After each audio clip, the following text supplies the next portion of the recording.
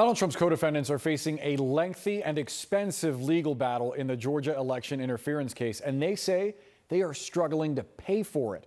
The former president isn't helping them with their legal bills, and a source says they haven't asked him to, but they are having to get creative to pay for their defense.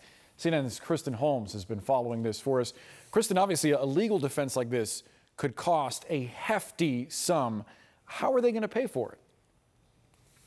Yeah, Boris, that's right. And just to be clear here, former President Trump has paid the bills of many of his aides and advisors and employees, both current and former, in both the January 6th committee investigation as well as those federal investigations. And so much so that the Save America PAC, which has been footing these legal bills, has spent more than $41 million since 2021. That is an extraordinary fee. But obviously, when it comes to Georgia, that is not the case. And as you said, we are told that even with all these grumblings about these defendants not having their bills paid by Donald Trump, no one has formally asked him yet. However, they are coming up with these creative ways to raise money, and one of them is crowdfunding. We know at least 4 of the co-defendants have started crowdfunding. That includes Jenna Ellis, one of his attorneys, John Eastman, another election attorney, Jeffrey Clark, who is that DOJ official at the center of much of this, and Kathy Latham, who is a fake elector in Georgia. The other thing we have heard is that Rudy Giuliani, his family, his son, has helped create a PAC, Political Action Committee, to help pay his legal bills. Now, Donald Trump is helping a little bit with Giuliani, not necessarily footing the bill. However, he is hosting a fundraiser at his Bedminster resort next week. That is $100,000 a person, and he is considered the headliner there. But again, these are going to be very big bills, and one of his co-defendants actually spent a week in jail because he couldn't afford an attorney. Boris? And Kristen Holmes, thank you so much for help.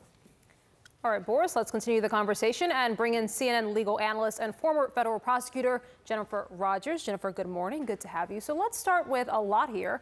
Let's start with some of these motions to sever their trials from one another. If you were DA Fani Willis, what would you do? Well, DA Fani Willis doesn't want to try this many, many times. She's going to have to take these 2 defendants who've sought speedy trial to trial in October or soon thereafter, because legally she has to do that. But she wants to minimize the number of trials here. And if Mark Meadows wins his bid to have this case in federal court, that's a whole nother trial that's going to include him and maybe others in federal court. So she's looking to break this into the smallest number of pieces she can. I think she's probably going to go to court and suggest a trial date for the 17 remaining defendants a few months out, and then probably propose that they see how many defendants plead out between now and the months before that date approaches, and try to get it into as few trials as possible. This is a very resource-intensive case. It takes a long time to try, so I think that's what she's going to do.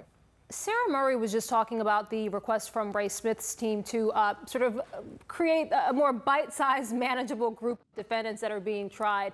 But if you were trying a RICO case, I mean, walk me through some of the disadvantages of having bite-sized cases as opposed to trying them in a more large or organized fashion. These cases are still going to be a pretty big bite, Rahel. It's a RICO case, meaning they have to prove the existence of the enterprise, the conspiracy, and its overt acts. So they're going to be decent size no matter what you do. But this defendant is right. You can't try 19 or even 17 defendants together. A lot of them will plead out. So if I'm Fani Willis, I say, okay, judge, yes, let's set an additional trial date. We can't do this in less than 2 trials, but let's not cut it down too much now, because a lot of these defendants will plead out, and we hopefully will end up with a group that can go to trial without breaking it into 5 or 6 trials now. That's what I would propose. But all parties are interested in breaking this down in some fashion. There is going to have to be a severance here. The question is, how many severances at this stage of the game? Yeah. Jennifer, as you know, Kenneth Chesebro, one of the defendants who sought that speedy trial, and DA Fani Willis saying, okay, I'll match you. I got your speedy trial. But also saying that, at least the team for Kenneth Chesebro saying that Fani Willis hasn't released her discovery to the defense team. She's not ready yet. If you're ready to go to trial but not ready to release discovery, walk me through some of the reasons why that would be. Well, this is a big case. There are a lot of defendants. There's a lot of evidence. It just takes time to get that organized, but she's got to get moving. I mean, they have to be ready for trial. This defendant and Sidney Powell also, I'm surprised they've pushed for this. It seems to me it's going to be very hard for them to get ready for this, even if they had the discoveries we sit here today. So even though it's a big lift, she's got to put as many people as it takes on the project of getting these two defendants who are going to trial in October, their discovery right away. They really, really do need that to have a chance at a fair trial. So I think she'll push to get it done. Yeah, another major motion we're watching, of course, is what happens with Mark Meadows. I mean, does he have his motion requested to move to federal court? You say he actually has the best case or the best chance of the defendants of moving this to federal court. If, in fact, this is approved, does that necessarily mean that others might be successful as well?